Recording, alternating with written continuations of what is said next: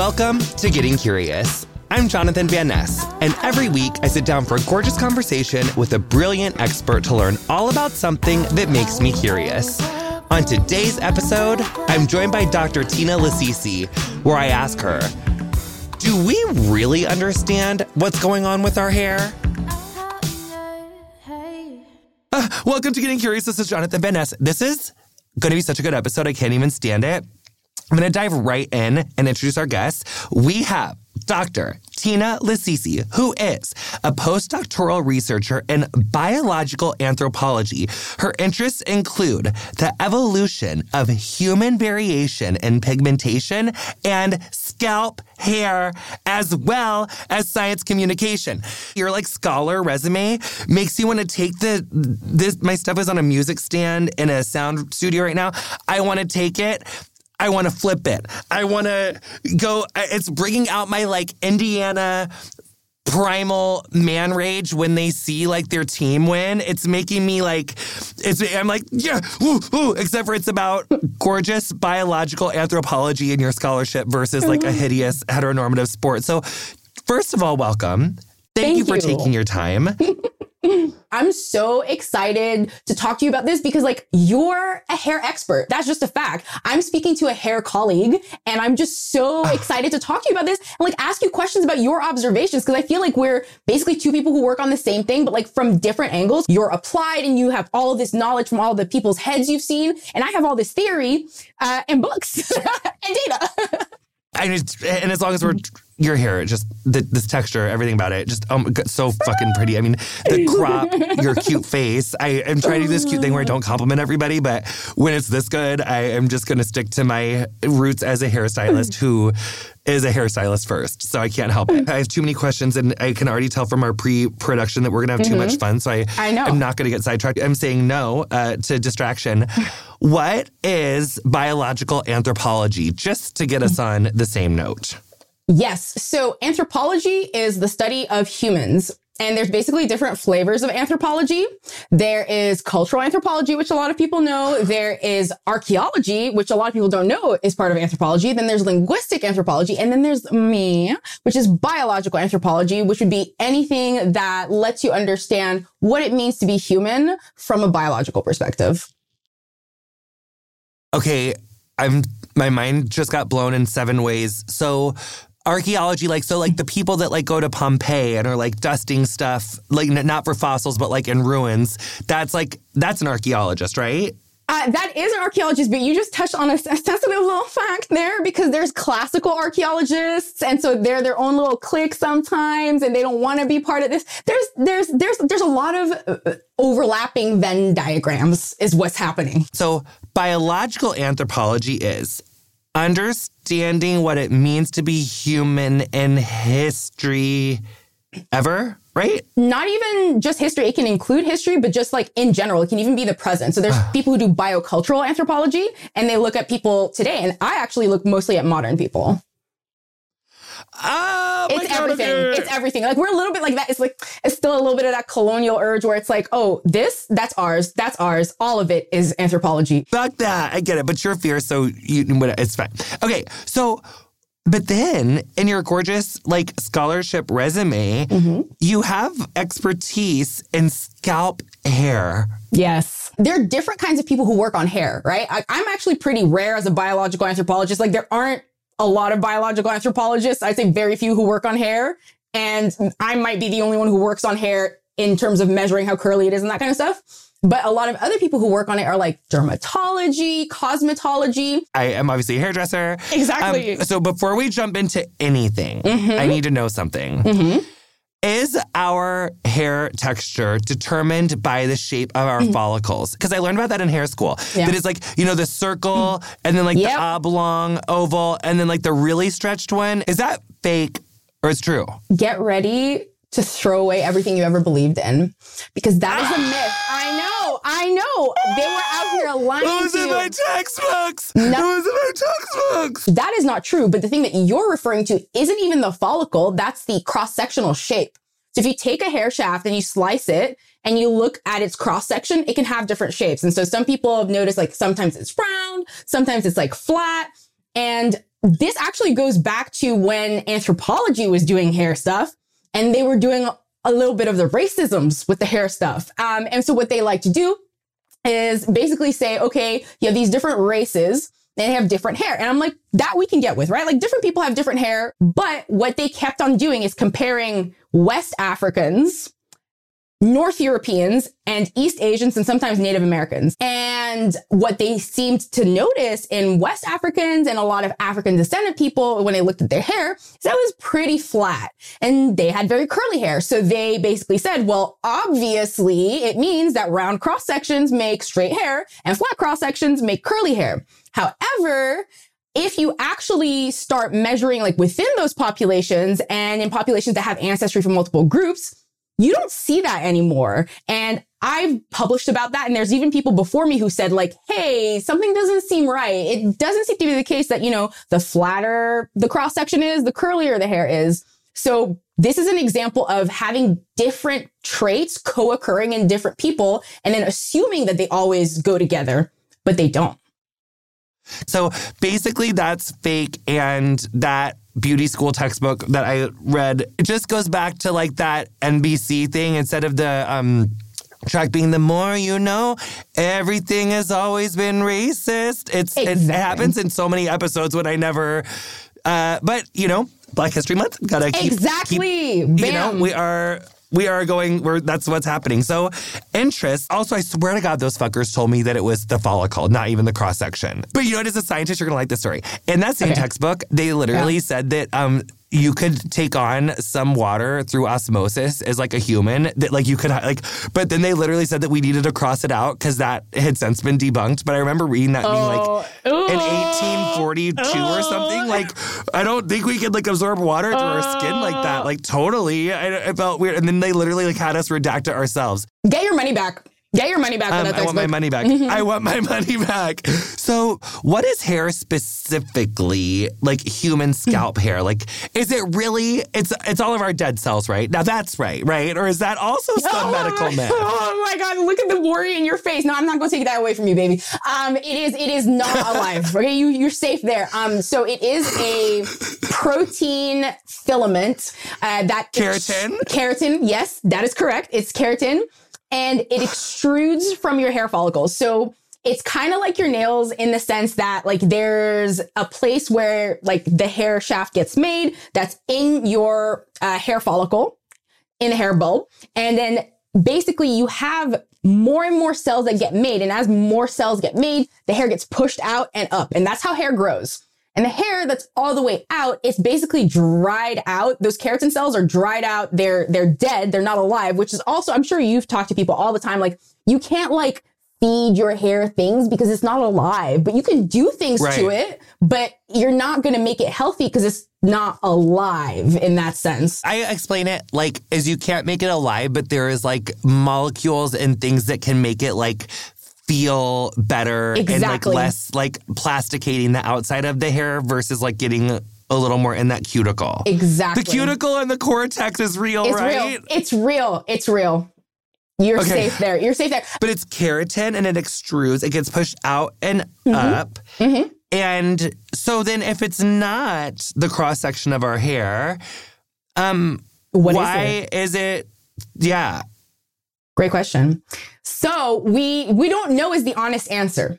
We do not know. And this is the funny thing, right? So does cross-section correlate with how curly hair is? So to answer that question, what do you need to do? You need to be able to measure the cross-section and you need to be able to measure curliness.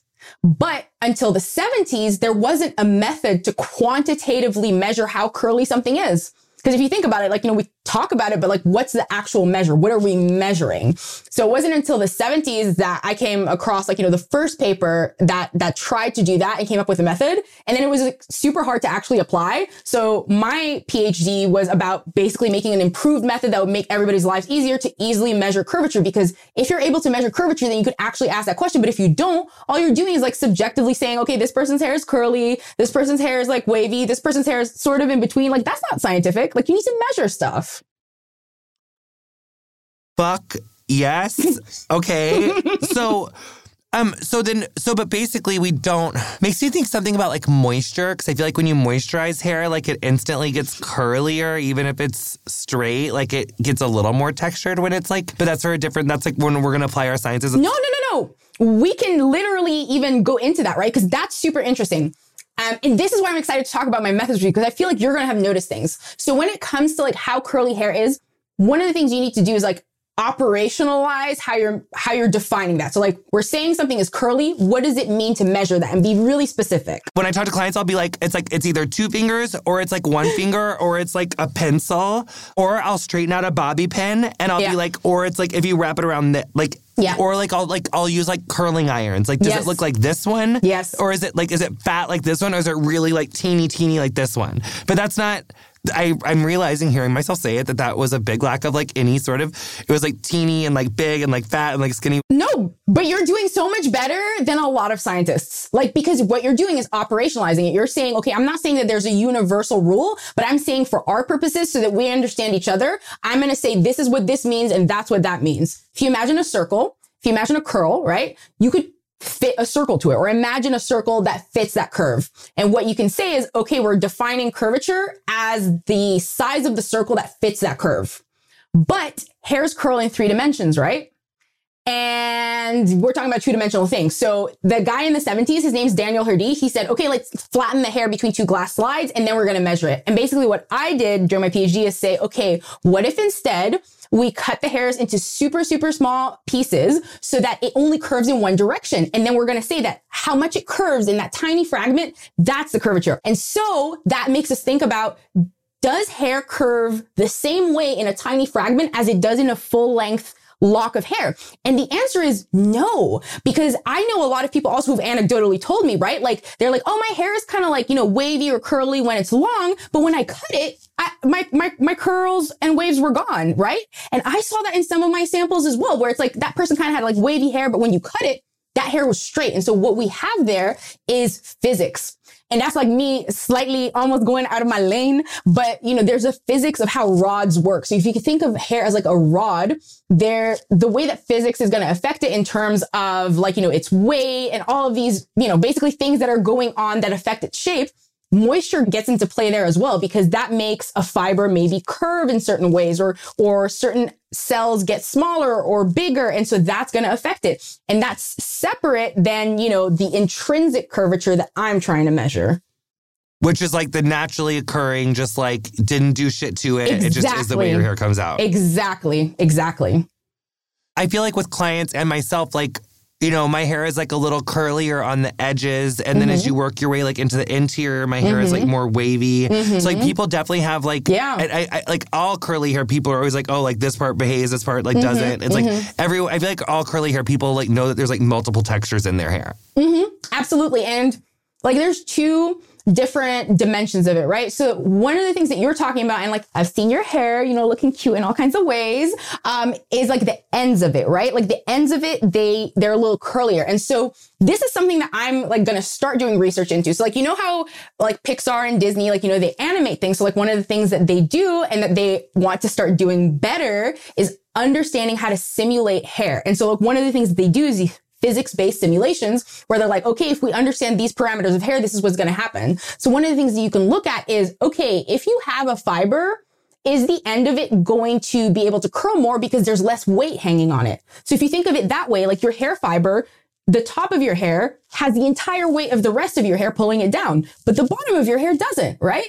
So does that change its shape? And then if you think about how thick or thin a hair is, so when people talk about fine and coarse, I often have to explain to people like fine and coarse is the individual hair fiber. Like some people have really, really tiny hair fibers or really thick ones. If you have a really thick hair fiber, unless it has a lot of intrinsic curvature, it's going to be hard for it to randomly start bending, right? And so you expect a thicker hair fiber, if it's straight, to stay straight. But if you have a thin hair fiber, it's very easy for it to change its shape, right?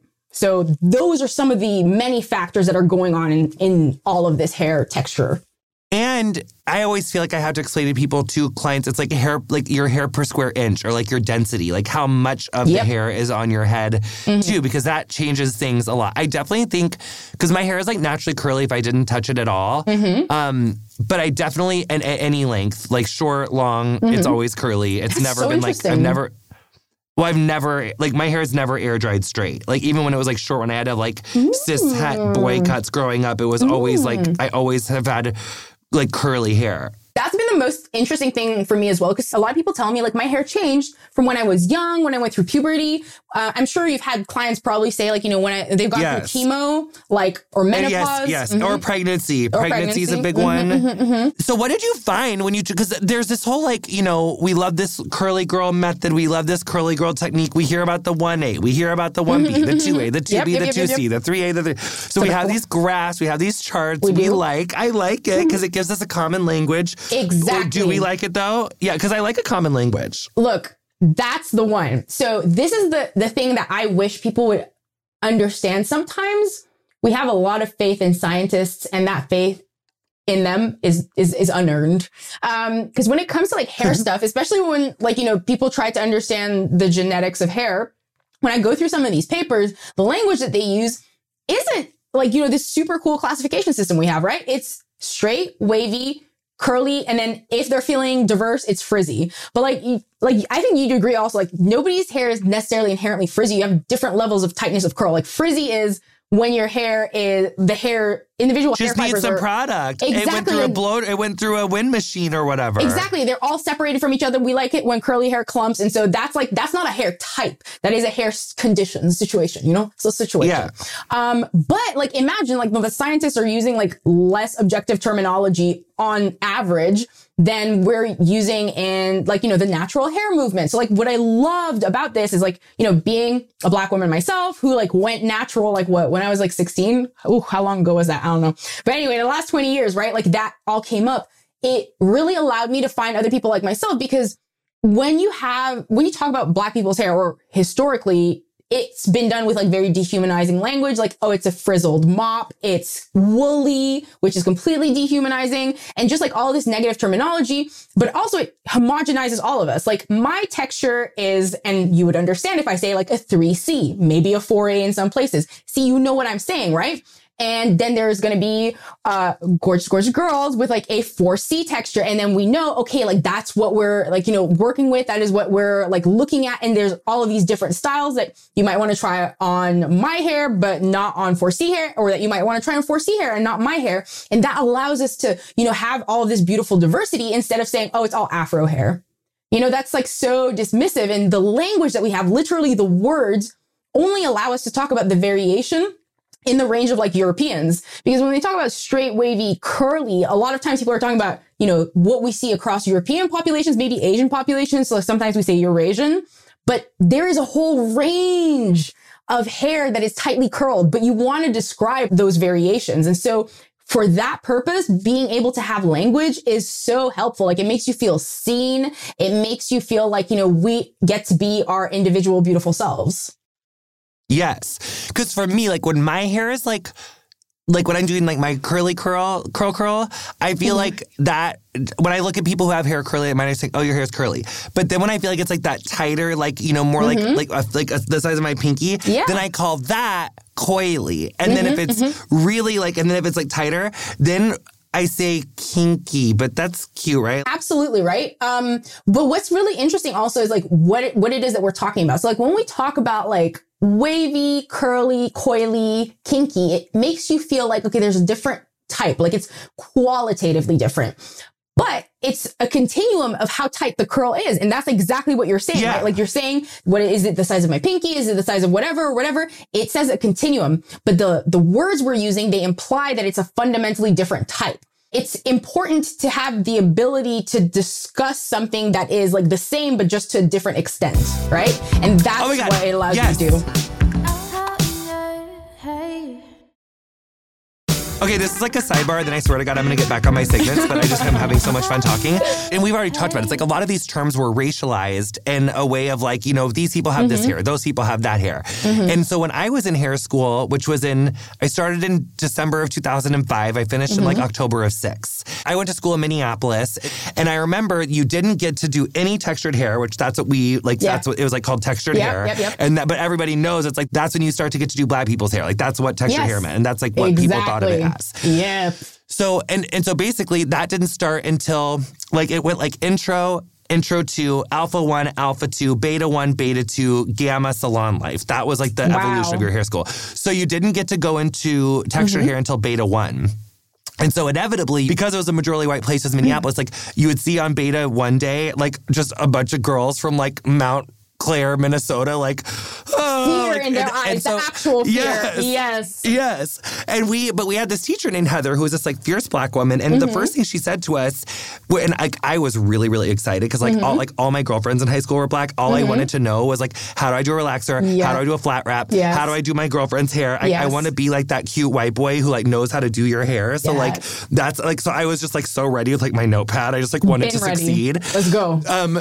But Heather was like, to everyone that was like fearful, she was like, hair is hair. Like, it's all hair. There's just different amount of heat or a different process that we have to go through to achieve the look. Exactly. But all of hair is hair. And and you guys need to get it out of your head right now that this is, you know, a beta thing and you got to be doing it for 5 months or 4 months. Hair is hair. And you all should know how to do all the types of hair. Yeah. So that was one thing about her that I've always appreciated, and it's really set me up for success, like in my career, because I do know how to do everyone's hair, unless it's like a barbering situation, and then I won't really clipper your hair regardless, because it's like a whole different thing, and I'm only going to fuck it up no matter what your texture's like. So, I mean, I can do it every once in a while, but like my success rate of a clipper cut's like a quarter, and I like to have a higher success rate. Right? But let me be real with you. Like, I DIY clipper my own hair, and don't look at the back, because you thought it looked cute from the front, but don't look from the back.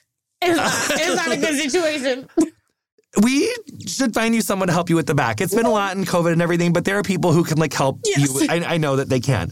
But what does it, because there's also a lot of like, one thing that I've thought about lately is how much racism there is in the hair care industry. I mean, I've thought about it over the last few years because it's like, I feel like a lot of students, a lot of hairdressers didn't have a Heather in their education. They didn't have anyone. And one thing like for me that I've always really been hard on myself is like, it's like the edges. Because I can blow out anybody's hair into any texture, but I never really knew how to like, how do I now I know how to do it. Like I know how to break out my blue foam. I know how to like finger wave an edge. I know how to put my little strip on it. I know how to like finish an edge. So now I do, but it took me a while to get there. But a lot of people don't. And they wouldn't know how to style a wig. They wouldn't know how to style natural texture. They wouldn't be able to do either. They would just be overwhelmed. But you almost can't even separate where we are now from where we've come because this has been an issue like in the beauty industry for such a long time. Absolutely. So what's actually really interesting is the way that I look at hair, right, is from a very biological perspective of like, oh, I'm interested in it from this, you know, almost like abstract way. It's like, you know, you're not doing anything to it. Like I'm actually trying to understand hair at its like basic state when you're not doing anything. Now, what you're doing as a hairdresser is applied, like, and it's like a combination of science and art. And so that's also where a lot of the issues lie with. Because in order to be a great hairdresser for a range of textures, I can't just give you like, you know, a textbook, right? Like there is an artistic component where you're like looking at an individual's hair and you have to make decisions about, okay, this is what's going to look good on that person based on what I know about, yes, the biology of that hair, how it's going to respond to materials, but also like you believing that kind of hair can be beautiful. Like that's also what's going on there. Like, I mean, I think we should be honest because like some of the responses I've had, like I used to live in Europe, from European hairdressers to my hair is that exact horror that you describe where they are overwhelmed. And that fear is also kind of like, they're like, I can't help you because your hair is fundamentally not capable of being beautiful. Right. And so that like horrible negativity that actually requires, you know, even more than the scientific knowledge, which absolutely we should push forward. But I think, you know, people like you, people like Heather, who are like, okay, guys, like, you know, let's go into this as artists, right? And let me show you what's possible, like what you can do with this medium. Really, that's what it is. Like you have this beautiful material that is different, right? Like you can do different things with it. And I want you to learn that the 4 or 5 hairstyles that you know how to do on straight hair, okay, that's cool, that's cute, that can look fierce. But there's all this other stuff that you can do. You have a whole world of possibilities that opens up. And that's what people who know how to do textured hair learn how to do. Like, you know, you're doing different hairstyles. You're not doing the same process that you do on straight hair because we have different looks that we want to achieve. And it's more about learning those looks and, you know, applying those looks than it is even about understanding fundamentally the difference between these hair types. Although, of course, that's always good. Yes. Okay, I'm obsessed with you. I can't help it. Okay, so how has scalp hair evolved through history? Yes. Now, let me blow your mind some more. We talk about how humans are hairless, right? We're that's what makes us really weird animals. There's other naked mammals, naked mole rats, for one. Dolphins. Exactly. All the naked cetaceans, whatever, that ain't special. What's cetaceans? Oh, sorry. That's all of dolphins, whales, all of their little gang. Yes. But what's weird about us is who else is naked but with scalp hair? No one. That's weird. That's weird. Exactly. You got to commit. We couldn't commit. We said, okay, naked, but give me scalp hair. Because we were cold? No. It's not, and it's not about cold, right? Because we evolved in equatorial Africa. Our species evolved in equatorial Africa. In fact, the reason we lost our body hair has to do with thermal regulation and specifically trying to keep our body temperature down. So if you have a very hairy body, evaporating sweat is a little hard. So what humans did is they traded in a bunch of body hair follicles for sweat glands. So we can sweat a lot from our bodies. And that's great because that's the only way we have to cool down. But at the same time, we kept scalp hair. And so that's what a lot of my work has been asking that question. Because when you look in the animal kingdom, and you see one weirdo who had one weird solution that nobody else had, you should look into that because there's something interesting going on there. And one of the things that with humans is we're bipedal. True. And so what's the thing that's closest to the sun? Your head. And what do you have in your head? You have your brain. And your brain is really sensitive to heat. And it also generates a lot of heat. So imagine we're already in this super hot environment. There's a lot of sun. We're naked. But now the most sensitive part, the most heat sensitive part of our body is closest to the sun. We should probably cover it. I mean, people who are hairless, whether by choice or because they know they need to wear a hat in the sun, right? I mean, if you have a big, beautiful afro, that can help protect your head from the sun much better than straight hair. And so a lot of the experiments I did during my PhD was actually demonstrating that because no one had done that before. Seeing how when the sun shines on a big old gorgeous afro, it protects your shoulders probably protects all sorts of stuff. Gives you major stuff. So it's to protect us from the fucking sun. Exactly, from that solar radiation, because that shit will bake you. I don't know if you live somewhere that's hot. If you do, I don't know, Arizona, Nevada sun, all of that stuff, you could probably fry an egg. Dr. Tina, I am really, really, really, really, you did not disappoint on that. My mind is... So, okay, so then what happened? So we traded in our body hair and somehow we kept scalp hair. And so what's really interesting is that we don't know yet the timing of these things. Did we first lose our body hair and then grow back out our scalp hair, or, did it all happen at once? And also when did it become curly? Because this is the second mind-blowing thing. No, it used to be straight. All of our hair. What? Even better than that, what animals do you know with curly hair? Poodles. I have a poodle, actually. I have a poodle. How perfect is that? But their hair isn't curly, it's crimped. Sheep have crimped hair. And so it's that bilateral. I mean, you've crimped hair before, right? It's that bilateral wave. It's fundamentally different than human curls. And especially tightly curled hair, a lot of, Black people have. That is nothing exactly. It's a helix. It's all of these helices that are kind of chaotically, tangling with each other and next to each other in ways that is very different from the way that crimped things work. So if you have something that's crimped, you have all of these fibers perfectly aligning. That's why if you look at a poodle or a sheep, you can see the pattern, right? And with curly hair, unless you clump it together to separate the clumps, you don't have it laid together. And that's very important because if you have all of these hairs being separated in this way that, could result in this big afro, you have a bunch of airspace and you have a maximum amount of volume. And it's the volume that keeps you protected because it maximizes the distance between the top of your hair and the top of your scalp. But if you have straight hair, then it all packs right next to your scalp. And basically you can't lose any heat because you're completely insulated by a bunch of straight hair. And so tightly curled hair like humans have, I've never seen it in any other species. I'm still waiting for someone to prove me wrong. I've never seen that kind of curly hair in another animal is unique to humans. Has there ever been some fossil that had the hair still in it that was just some fucking crazy ass texture that just doesn't exist? Oh, no. What about beaded hair? Have you ever seen that naturally beaded hair? My friend has that. And that was also in my textbook back in Aveda. No. It's this. Tell me more. It's this. Okay, so it's it almost looked like it could have been crimped with one of those teeny crimped irons, but it's almost like these little balls. It gives you this like it's like little balls on the hair shaft. Naturally. Yes. I've never seen that. It was giving me like nutritional deficiency or something. I'm gonna Google it. Yes. Just to show you that beaded hair. But there's gonna show me hair with beads in it. Yeah, exactly. That's what I'm afraid it'll do. I'm gonna do beaded hair condition. Beaded hair condition. Interesting. That's what I'll say. So you've never seen that? So I have, and this is like the thing that again, as somebody who only like sees the hair samples like they get sent in. Monolithics is a condition that affects hair growth. Its most characteristic features that individual strands of hair have a beaded appearance like the beads of a necklace. Yes, it looks just like this. It looks just the fuck like this. That's exactly what my friends look like. Interesting. You see those little balls? And it looks like crimping.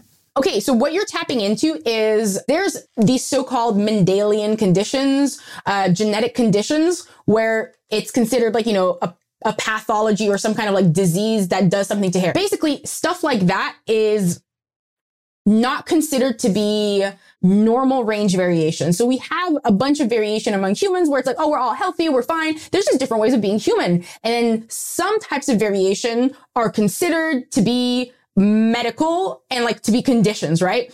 That was giving me condition because I was like, oh, like it was giving me like vitamin deficiency because the hair was very like fragile and it felt like if you looked at it wrong, it was going to crack off. Yeah. What is it? Brittle hair like syndrome or something like that. There's a bunch of different like, hair types and syndromes like that where, you can have some genetic mutation that affects how your hair is made, right? And those are very rare. And sometimes they tend to co-occur with like other things in your body where you can definitely say like it's not just a cosmetic thing, like you have like a health condition and it's manifesting in your hair as well. But that's not something that occurs like, on a population level. Like you won't find a population where everyone has that kind of hair. So that is kind of like, some of the medical work that's being done. And then from the normal range variation that like anthropologists really work on, you only have like, this curly, coily kind of hair. Like that's the type of variation that we have. When you look at other animals, like that doesn't really exist because most mammals have straight hair. Our closest living relatives, chimpanzees, have straight hair.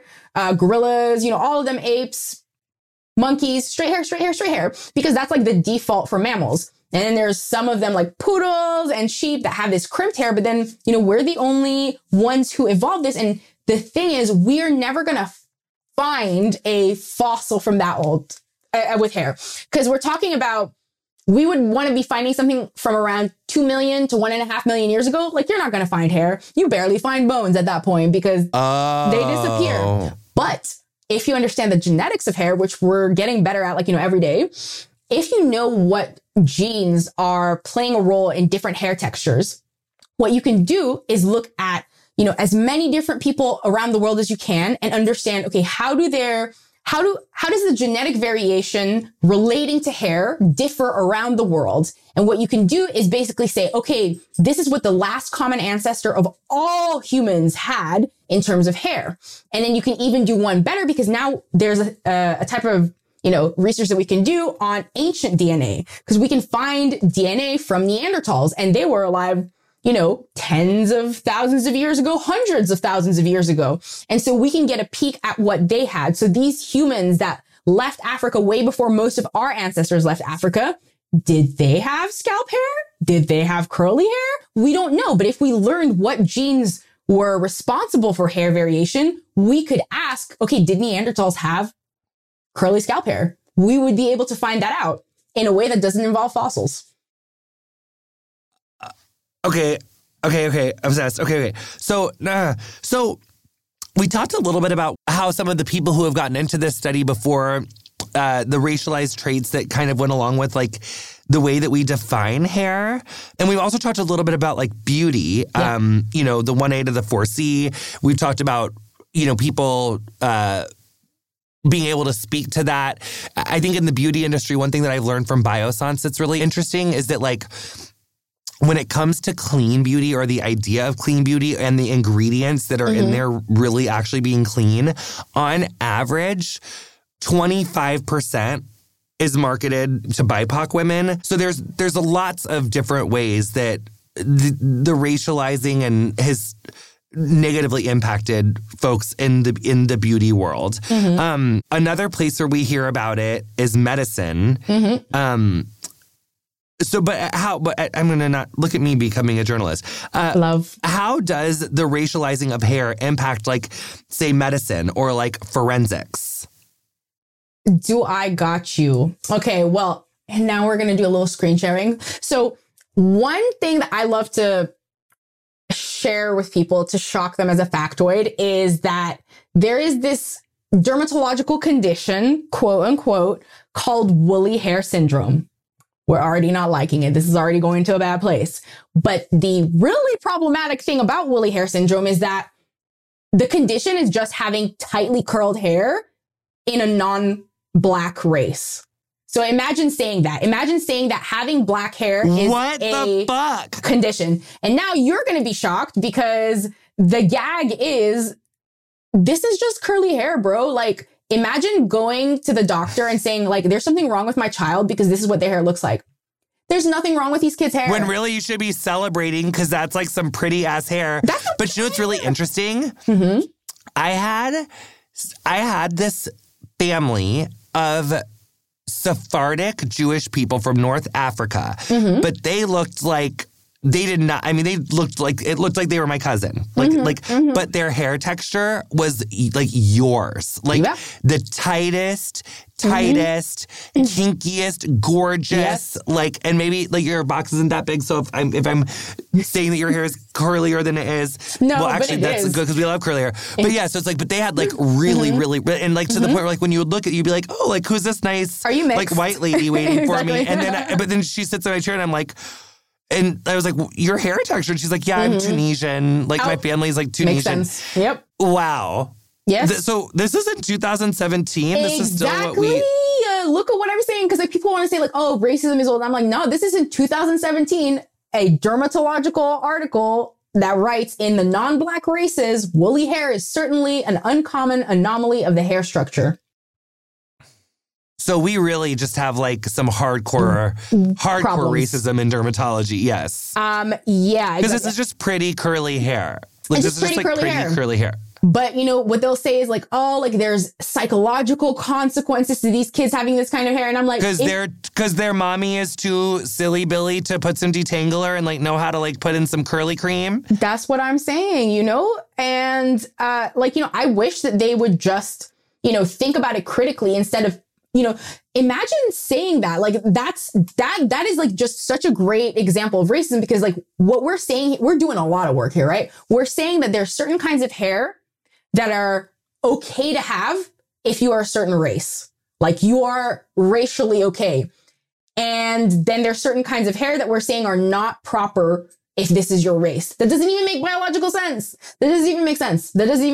And then what we're also saying, which is very disturbing, is that there are certain kinds of hair that are so undesirable that it's a disease if it's in people who should have straight hair. And the flip side of that is also really disturbing. I've seen a lot of articles where they describe certain kinds of like deficiencies where you have consequences in the hair, and people who are of African ancestry get silky hair. And that was super like upsetting to read, right? Because it's like, you know, this person has a nutritional deficiency, like it's literally damaging them, but you're like, oh, but the positive side is that their hair is silky now. And they mean silky by like European hair. And I'm like, that's how messed up we are in the head, that we're like somebody who actually has a disease and the consequences that their hair looks European, we're like, oh, but that's like a good thing. But somebody who has nothing wrong with them except that they have curly hair, we're saying like, well, clearly you must be suffering because who would want to have that kind of hair? So this is, because you mentioned forensics. So a few years ago, the FBI came out with like a report basically saying like, LOL, remember how we were doing all of this like hair forensic stuff? Well, whoopsies. We did a little bit of racism with that and a lot of false convictions with that. In forensics, like hair is trace evidence. And there are people who are experts in recognizing different types of fibers. And what they say is that they can tell apart different people based on their hair. And when they get hair, they're like, okay, what is the racial origin of the person whose hair this is, blah, blah, blah. And so that's like one of the worst examples of it because, I mean, you've looked at hair. I'm like, you could pick 2 hairs from each of our heads that look completely different and they're both our hairs. So how could you possibly, be so certain about this is whose hair that is? You don't even get to pick. You don't know where on their body that hair came from. And so a lot of people were sent away because of bad forensic applications of hair science. And so that's like what I like to show people is the same in dermatology. And that's the one on the left here. So what we're looking at is 2 charts. And the one on the left is from dermatology, a dermatology article. That basically says that if your hair is between certain measurements of millimeters, that it gives you So it basically describes the hair of like different races. So like the chart that we have like on the left is like from this dermatology article, and they basically have hairs from a bunch of different people and they categorize their hair, their race, and the shape of their follicle. And so what they do is like you see that people who have frizzy/black hair, their biological race is black and the shape of their follicle is curved and the shape of their cross section is flat. And then with white people, they have a range of different hair colors and hair textures because they're the only ones who are diverse. And then they have one person who is classed as Oriental, which already super problematic. So that's from 1988. Yep. So when I was 1. And then from the chart on the right is from 2002 from a forensic textbook. And it's a section on the forensic and microscopic examination of human hair. And it basically is teaching forensic scientists, how can you tell what race this hair comes from? This is what Caucasian hair looks like. This is what Negroid hair looks like. And this is what Mongoloid hair looks like. Yep, that's the terms that we're using in 2002. I mean, the terms already are bad, but the fact that they say that these are, fundamental differences, that's super messed up because like in my research, I've seen that there's so much variation. Like you have people who identify as Caucasian and their hair cross-section isn't oval. Like it can be round, it can be flat, it can be any number of things. So this is super dangerous because when we say we're 100% sure that, this is what this race looks like and that's what that race looks like, then we just end up saying a bunch of silly things. And also, if we're saying here that in these graphs, they're saying that like white hair is typically an oval and black hair is typically flat, then you can literally, you're charging that I think that makes it worse for Black people because then you can have exactly like all these you are onto it, right? Where does the oval end and where does the flat begin? Yep, because you can say a lot of things are like, oh, this is definitely, but there's just so many issues there. Like we hate this. This is honestly just not good science. It is hard to do forensics, right? It is really hard to extract so much information out of so little evidence, but that doesn't justify using bad racist categories to say, oh, we're sure about something when we can't be sure about it. Especially when it's as subjective as shape. Like if the DNA, if you can really guarantee that is the hair from the person or whatever, reading DNA or reading something from inside the hair, if the test is okay, I feel like I can get behind that more than looking at something as a shape and saying because what is a round and what is oval and what is flat it's. And in your research, you have seen all of those shapes exist in all different races and all so have you seen curly hair that has more of a curly hair that has a more circle in lots of different races? So it's all junk. The whole thing is junk. Yes. And actually, I'm opening poor Jonathan. He's being subjected to all my PowerPoints. I have another You are not subjecting me. I am so obsessed. I want more PowerPoints. Oh, is it this one down here with the shapes? Okay, so here we're looking at cross-section. So this is what a cross-section looks like when you embed a hair and you cut it and you look at its shape. Okay, so here, the ones on the left, they're very flat, right?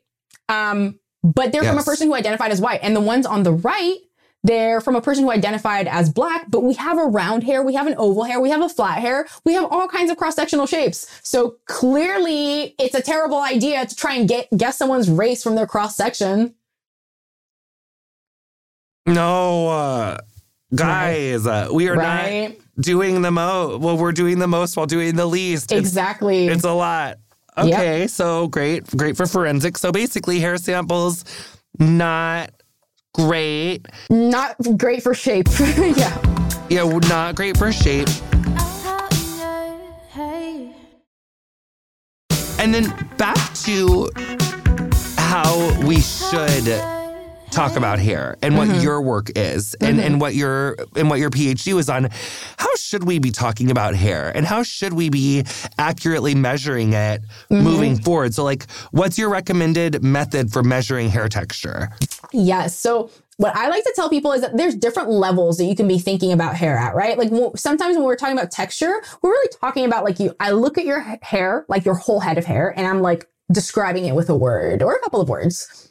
And then you can look at an individual hair fiber, which is what I do. And on the level of an individual hair fiber, you can look at how curved that hair fiber is, and you can look at its cross-sectional shape, which is what I do. But you can even go beyond that, right? There's people who do like microstructure of hair. So like if you look at that cross-section, or even not at a cross-section, like you can look at the cuticle with like microscopes and look at their shape and like all of that information. And you can even do like chemical tests on hair. Like there's all of these ways. So what I like to do is say, okay, I'm talking about hair on the level of an individual hair fiber.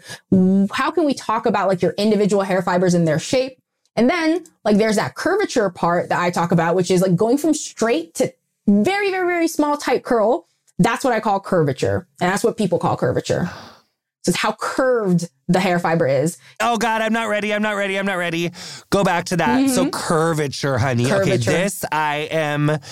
Okay, so basically, that would be like if you pulled one hair strand out of your hair and then you like cut it into like inch cross sections and you look at like how much does that like inch subsection of your hair curve. Exactly. And that would just be like on a, but that also needs to be on like washed hair that's like washed, maybe conditioned, and then like no product on it. You'd be very proud because step number 1 is cutting the hair into small pieces. Then we have that in a petri dish and we throw it into a bunch of like tubes and we wash it. Like we wash it, we put it through a whole process. And it's exactly what you're saying. And you know what's really annoying for me is I'm like, yeah, you definitely have to wash the hair. Cause I'm like, if I like, I don't know, brush my hair out, its texture is going to change. But if I wash it, it's going to go back to its original texture. So I'm like, you have to wash your hair. Some of the scientific papers, they didn't really do that. So I was like, I don't know if I can trust your results. Oh, because they were just like, let people come in with their hair however it was. I mean, let them come in. They got the hair samples. Who knows how they got the hair samples? We don't ask questions. Some of these papers are very old and we're just like, ooh, we're not going to talk about it. Oh, shit. Right. Okay, exactly. So that's, okay. So that's how you measure, so what's like what's your way of measuring it for the curvature? Like, is it like straight, hella curved, like a minor curve? We get a number. How do you call it?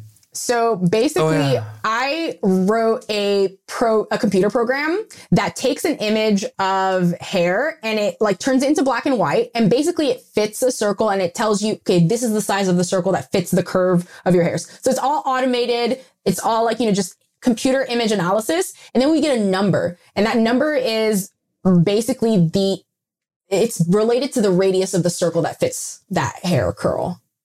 So it's a specific number that you get, which is really nice because you can basically see like, this is, if we categorize hair and we measure it. So like here, I'm showing you like a chart where on the y-axis, you have the curvature and that's the number. So that's the specific number of how curved someone's hair is. And the higher the curvature is, the more curved it is. The lower it is, close to 0, it's straight. And if we talk about categories miss a lot of variation. So everything here is very curly hair, but we have all of this range of variation. And so that's what my methods do. Like they measure that variation instead of just classifying it into categories. Because you really have like infinite sizes of curly hair. Exactly. Because I feel like mine are like some I jammed my middle finger size curls. Like I got like a fat middle finger, and like it's thick. Like it's like this. Like that's like how thick. Like a bratwurst, like a hot dog. Yeah, like between a hot dog and a bratwurst. Like I set my hair on that. Yes. That's like how curly mine is. Yes, exactly. But what I want is sheep hair. What I want is that by curvature. That's what I want. The crimp, exactly. God, if only I would have been around when all of this like racism and debauchery was going on, because I would have been like, you guys, no, you're gonna. All this hair is so hot, you don't even understand. Like, all these different hairs are, like, so pretty. Have you ever even played with some gorgeous hair? It isn't even me. They did have queer people. They were just being, like, killed and erased. Exactly. So, like, everything. You know what? The time machine that we're using, we can't change the past. Only forward in time. Yes, we can't go back. Yeah, we are not going back. Yeah, I do, though, wish that we could have like a fabulous butterfly effect where you could and like it was all like healed and stuff, but like figure skating still existed and it was like even more fair or something. Exactly. Like it's just, but we can't, and it's not a Christmas story and it's not a Christmas past. So it's not what we're doing right now, which is fine. Yep. Okay. I'm so obsessed with this, I can't stand it. So okay, and this is when we're talking about like, median curvature versus self-reported hair. Ooh, is that people like not knowing that they had curly hair? So yeah, you caught on to that. So basically what I'm showing you is if we categorize people's hair into straight, wavy, curly, and very curly, we can use objective cutoffs. And these are cutoffs that L'Oreal suggested. And basically you see that even if you do it objectively, it's totally biased against very curly hair because it basically says, oh, see all this variation we see in very curly hair. It's not important. Whatever. It's all just very curly. And it's even worse when people self-report. So like some people who objectively don't have super duper curly hair would describe their hair as very curly. And some people who say that their hair is wavy, I mean, maybe it's kind of curly. Like what's the limit? It's very subjective. And so if you compare that to their objective hair curl, it's messy. It's super messy. The only people who seem to agree is straight haired people. They're like, we agree on what straight hair means, which is great. That's great. We can all agree on what straight hair is. Got it. That reminds me kind of Jessica Gilbo from season 3 of Queer Eye. She's like, I'm a strong Black lesbian woman. That was like her. I just love her so much. But when I did her hair and cut it all off because it had just been like relaxed for 10 years, she literally thought that her hair was straight. And I was like, queen. Baby. My eyes are not deceiving me. And I am looking at this right here, and this is some like curly hair. Like it is not. And now you look at her and she's like a fucking literal model with like the curliest, most beautiful afro of all time. It's like the prettiest hair of all time. So that is interesting that sometimes we don't even know what our hair texture is, which is, that's its whole own thing in and of itself. And actually, and obviously, it goes without saying that it disproportionately affects Black women. It goes without saying. But that even idea that straight hair is more desirable or smooth hair is more desirable, that also, like, that is everyone. Like, anyone who has curly hair, they have it, again, disproportionately affects Black women. But, like, people called me Brillo pad, like having my hair curly. Like, I hate that. Just this idea that like, oh, you should have like smooth, straight hair. It completely dismisses the beauty and how cool and interesting and diverse curly hair is. And it is so much fun. And actually, as an applied hair scientist myself, as you said earlier, it's actually way more fun because that straight ass hair, it doesn't hold a curl. It's very fragile. You can't even like do that much stuff with it. And you spent all this time setting it, and then it's fucking straight again in like 3 seconds. Oh, I have another question. I have another science question. Is it true that when I'm applying heat to hair and stuff, I'm messing with the hair's hydrogen bonds, and when it's like addressing the like color or the relaxer, that's the sulfur bonds? And are there in fact like those two types of bonds, or is that a whole fake thing too? No. So that is correct. There are hydrogen bonds and disulfide bonds. And so the hydrogen bonds are weaker, and basically with heat and water, they get broken, and then, they get bonded again. And then you have disulfide bonds that are like stronger bonds and more permanent. But now we're getting like literally at the edge of my expertise, because we're getting into chemistry, and your girl is not a chemist. But those two things are absolutely true. And so when we perm hair, we break disulfide bonds, and then we set the hair to straight or curly, whatever we're perming it to. And it forms again with like weaker hydrogen bonds. And so because of that perming process affecting the disulfide bonds, some people have said like, oh, maybe that's the difference. That's what makes hair curly or straight. It's like how many disulfide bonds they have. And to my knowledge, nobody's been able to demonstrate that. Like nobody's been able to demonstrate like differences in amount of some chemical compound in hair of different textures. So we don't know how that affects things. So it's just a lot of, we don't know. Okay, so I did this consultation with this really sweet girl today who won like this JVN hair consultation. She was like, my hair used to be curlier, but now it's like kind of straight. And I was like, is it longer than it used to be? Exactly. Did you used to have more layers? I was like, did you used to do product? And she was like, no, same person been cutting my hair for 15 years. Same shape. It just used to be curlier, now it's straight. I was like, did you have a baby? She was like, no. I was like, okay, did you have like a high fever? Like, did you have some medical thing happen? And she was like, no, not that I remember. And I was like, well, okay, I don't know what the fuck to tell you then. I don't know why. Girl, I don't know. But isn't it true that, but it's true that your hair texture is like determined. If it's not hair follicle shape, it's definitely your insides. It's not like you can get a relaxer. It's not environmental. Yeah, exactly. Yep, you're 100% and it's right. never. And I'm like, and if it did have a change on the outside that just so happened to correlate to an environmental thing, it was just a coincidence, not because you like got highlights and then your hair came in blonde. Like there's, exactly. Yeah. So I mean, basically, so what you're touching on is that your hair morphology or hair shape is determined genetically.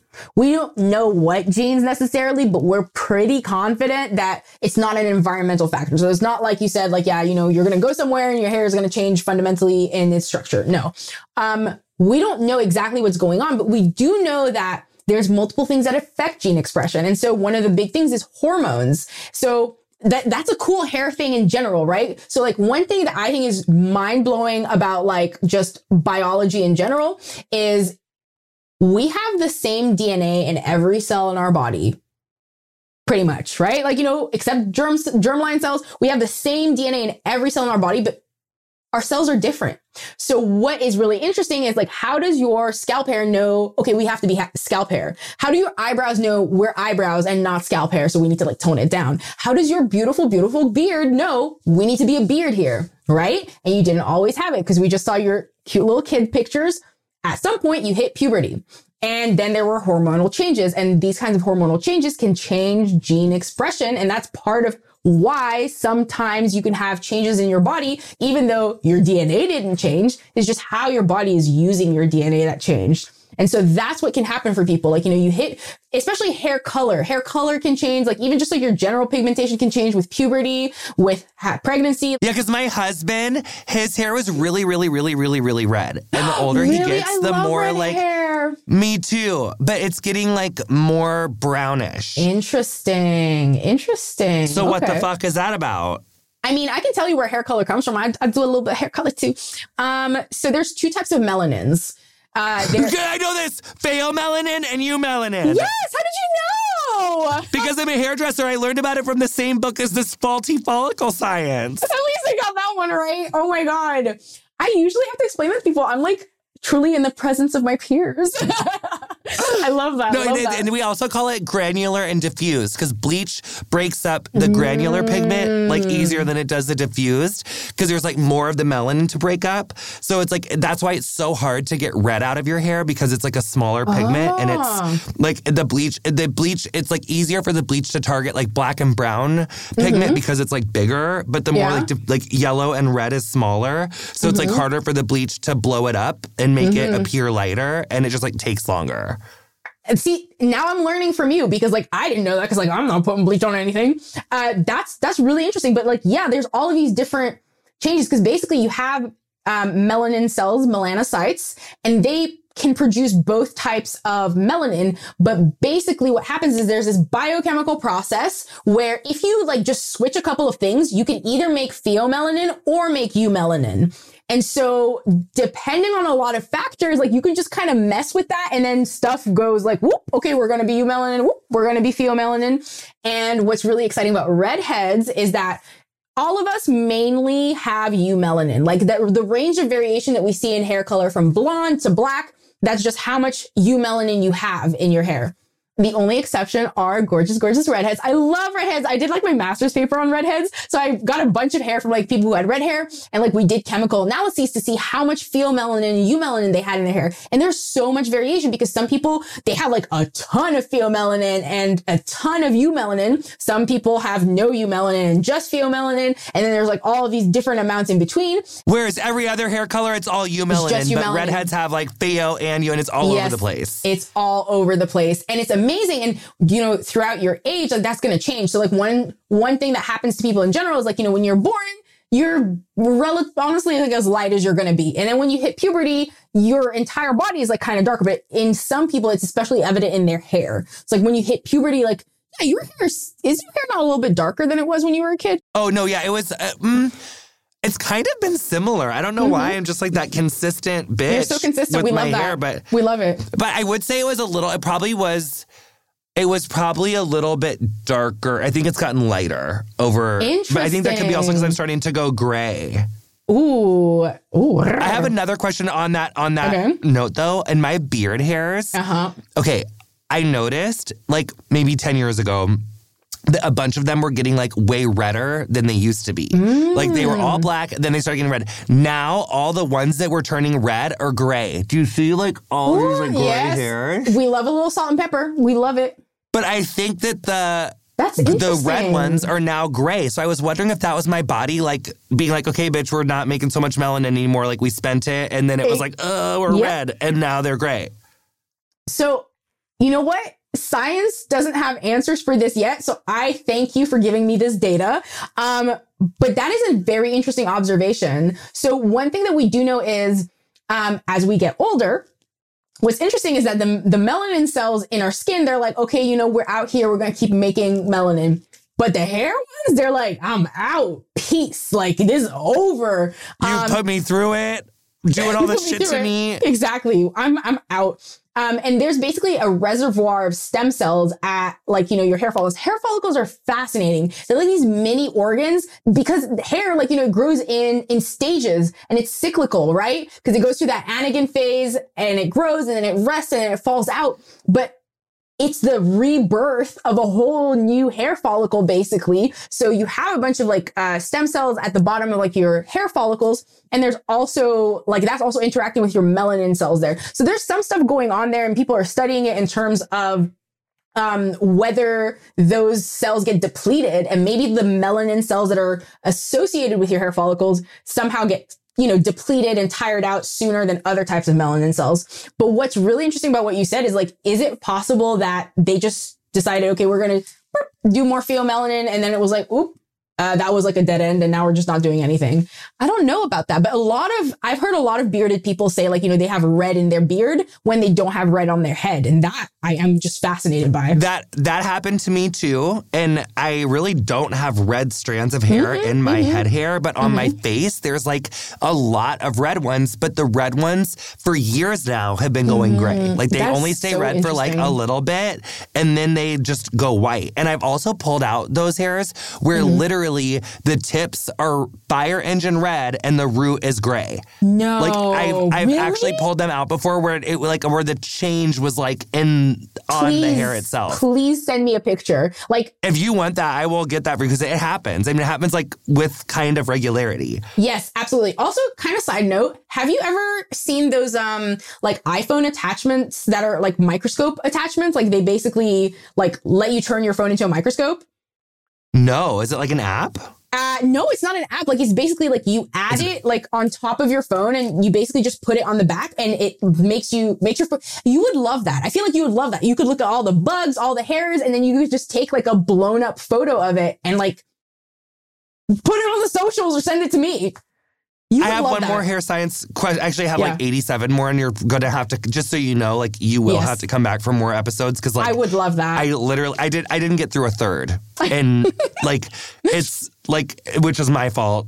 Is it true that hair that has pigment still has like 5 to 7 layers of cuticle on average, but then once it goes gray, there's like 20 to like 50, and that's why it's so much harder to like cover gray hair because it has all the layers of pigment or all the layers of cuticle? Okay, look, Jonathan, please, can you join my lab? I would like you to be a scientist with me because we would do so much great hair science. I've never heard that before, but we talk about it all the time. We're like, does losing hair color change hair texture? And, you know, me and my advisor have been talking about this for years.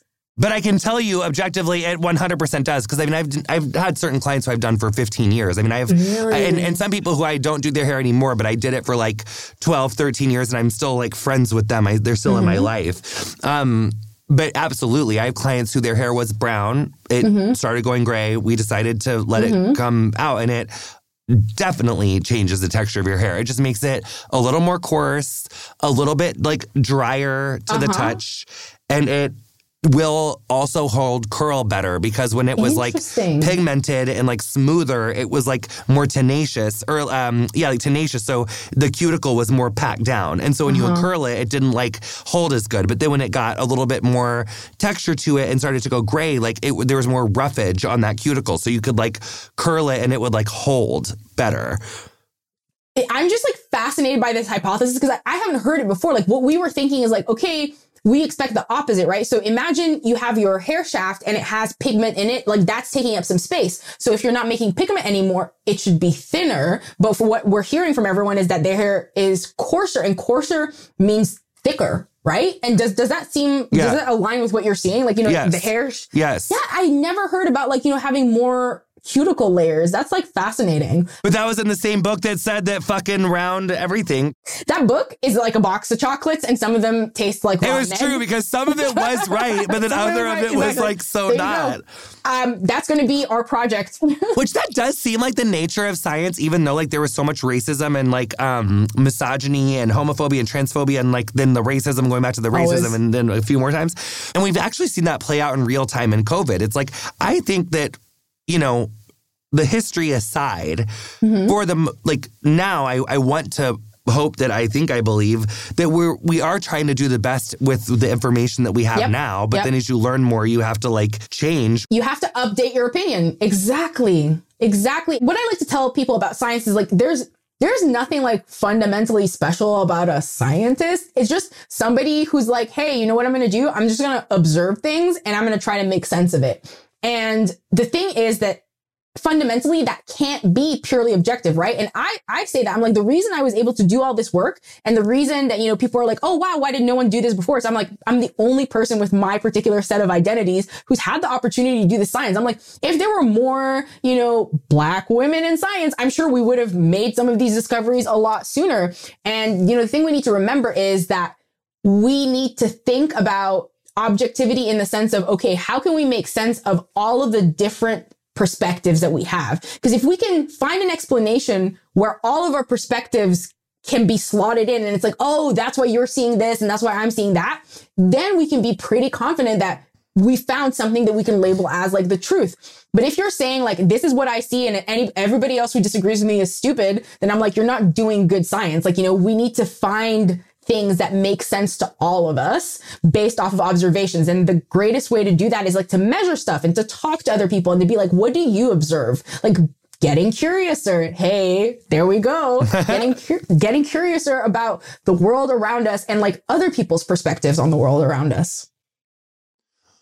One thing that I feel like I've taken from this episode a lot that sometimes I feel like I take it for granted, or maybe it's just because I've had like my own journey with it, or I said this once to Karamo on his podcast, and I think for me, like some of my closest friends and best teachers and most influential people in my life have been Black women. And people who I looked up to the most and like wanted to emulate and wanted to, like, I just looked up to them the most. Like they were, in many cases in my childhood, the people who fostered the creativity, who let me be me, who embraced me, who like let me be a part of their world. And I think that's it's one of the many reasons why I have so much love for Black women in my life, because they have just been such a huge part of my life.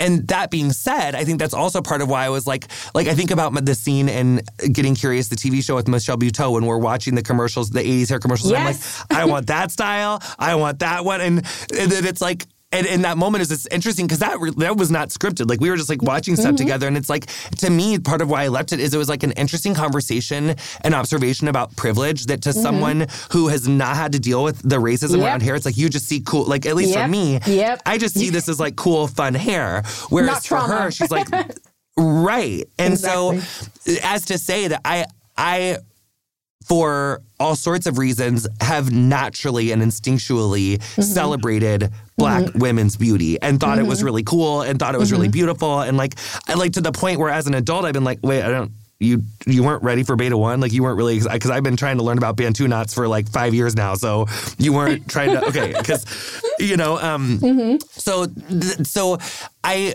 love for us to celebrate it. But one thing I'm taking from this conversation is that like, that is one thing on the base period for everyone. We need to understand that like diversity in hair, all hair is beautiful. It is beautiful, period. Just you have to know that it's beautiful. And I think that's something we all have to just take, for me as a host and as a person, like not taking it for granted, because that just is like what my worldview is. But we're not all there yet. And we've all still are getting baked in this like misogynistic, like racist soup out there sometimes. So knowing that we have to celebrate diversity and beauty is one thing that I'm taking from this. But the other thing that I wanted to ask you is kind of the same question, is like, how can listeners use what your work has been and what your science has been to better understand their own hair? Well, there's probably like two aspects that I would love people to take away. And one of them is there's so much variation. There's so much diversity in, you know, what gets homogenized as Black hair. And honestly, that was part of what made me do this in the beginning, because I was like, hey, like there's a difference between my hair and my dad's hair and like, you know, my other Black friends' hair. Like, you know, we have like so much variation and you're just kind of dismissing us as like having quote unquote Afro hair. And I'm like, no, look at how cool all of the different ways you can have Afro hair is. Like, you know, that's really what put me in this, because I was like, we're only talking about like, you know, white people's hair. And I'm like, yeah, sure, that's fine. But like, please, you know, look at all the ways in which we're diverse and beautiful. So that's one of the things. I'm like, there's so much variation, guys. And I'm like objectively proving that. That's been my bag. That's been my academic bag. Looking at all of this variation. And then the second part is our hair is literally unique and incredibly special from an evolutionary perspective. Imagine that the hair type that has been so dehumanized is the hair that no other animal has. Like, that is wild to me, because I'm like, if there was a trait that only white people had and no other animal had, trust, we would know everything about it. I've thought about that like 10 times, but I didn't want to sound like a basic dumb white person. But I was like, for all of the villainization that, you know, because like it's civilized to be like this and whatever. Actually, we were dumb and less evolved because we were out getting a sunburn, getting the scalp torched, getting the face torched, aging prematurely, looking like a fucking dried up leather handbag. When in reality, this gorgeous hair texture was a literal, not only was it a fashion staple, but it also protected you from all of this premature aging rays and hurting our scalp and our face. Well, actually, and our brain. Black women's scalp and faces from the fucking sun. Yep. So really, actually, Darwin and your fugly cousin, you know, can go, well, I don't even want to say suck a dick like that because you'd be so lucky. You know what I'm saying? You can just go get a different profession, because actually, it's yeah, I thought about it like eight times. It's so fierce. It's the coolest. Yes, and we need to have a whole other conversation about like Darwin, because he actually had a book on sexual selection where his whole thing was like, actually, you know, guys, Europeans aren't beautiful to everyone. Everyone thinks their own people are beautiful. It's a whole other episode we need to do, girl. It's a whole other. I'm so telling like you. Basically, so he was. So is I that know, like shocking. So that's cool that he is cool. realized that. Yeah, he was like, hey guys, actually, you know how we don't like dark skin? Well, people with dark skin actually think dark skin is pretty and they think white skin is creepy. Like he went around the world, or he got testimony from people all around the world who said like, yeah, like we think the beauty we have in our people is very beautiful. And we think you strangers are not that beautiful. And it just goes to show that, you know, what we consider beautiful is a construct, and it depends on like how you view yourself. There is no one who is inherently more beautiful than other people. If someone has listened to this podcast and they're like, wait, academia, science, I'm like so obsessed with everything that Tina is saying and doing.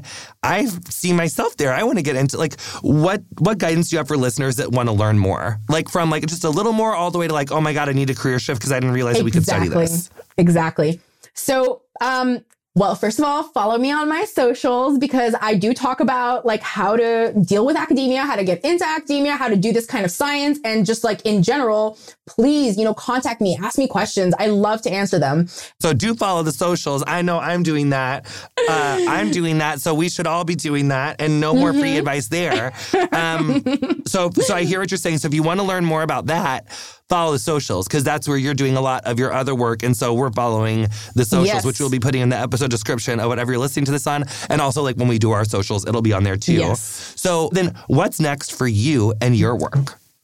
So having recently finished my PhD, I'm going to be moving on to doing more postdoctoral work. And so one of the regions of research I'm going into is computer graphics. I want to help our, computer graphics queens out there who are working on, we had Brave, but we need to have more curly representation. Like, let's see what we can get in there. Let's see what we can get on the next Toy Story. You know what I'm saying? Encanto is looking real good. I want to get into that and find a way to like represent all of us on screen because that's like, beautiful. And I'm going to keep doing genetic research. So I'm like, one of the things that's a bonus if you follow me is if I start doing more genetic research where I need participants and you're like, I want to know more about my genetic ancestry and my hair from a scientific perspective, you could maybe participate in some of my research. So that's coming up. I want to do that, but I don't want to do 23andMe in case one of my relatives murders someone.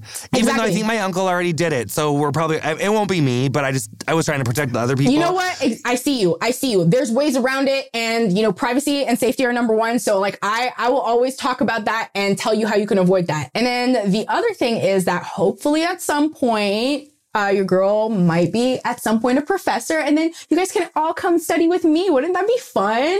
You should come to my lab when I have one. I see it in your future. I absolutely see it in your future. And you are such a just genius person in this scholarship. The way that you approach your scholarship, the way that you are able to articulate such dense, confusing stuff is really amazing. We have to have you back for part 2 because this has only like just wet my whistle. I think, so we are becoming a full professor. We are also helping with computer programming. That's major. Is there anything else? I've had so many thoughts, but I was too excited to write them down because you made me really excited. Relatable content. Thank you so much for coming on Getting Curious. I love you so much, Tina. That was so much fun. And just thank you so much for coming on Getting Curious. You've been listening to Getting Curious with me, Jonathan Van Ness. Our guest this week was Dr. Tina Lasisi. You'll find links to her work in the episode description of whatever you're listening to the show on. Our theme music is Freak by Quinn. Thank you so much to her for letting us use it. If you enjoyed our show, introduce a friend, honey, and show them how to subscribe. Follow us on Instagram and Twitter @CuriousWithJVN. Our socials are run and curated by Middle Seat Digital. Our editor is Andrew Carson. Getting Curious is produced by me, Erica Ghetto, and Zara Krim.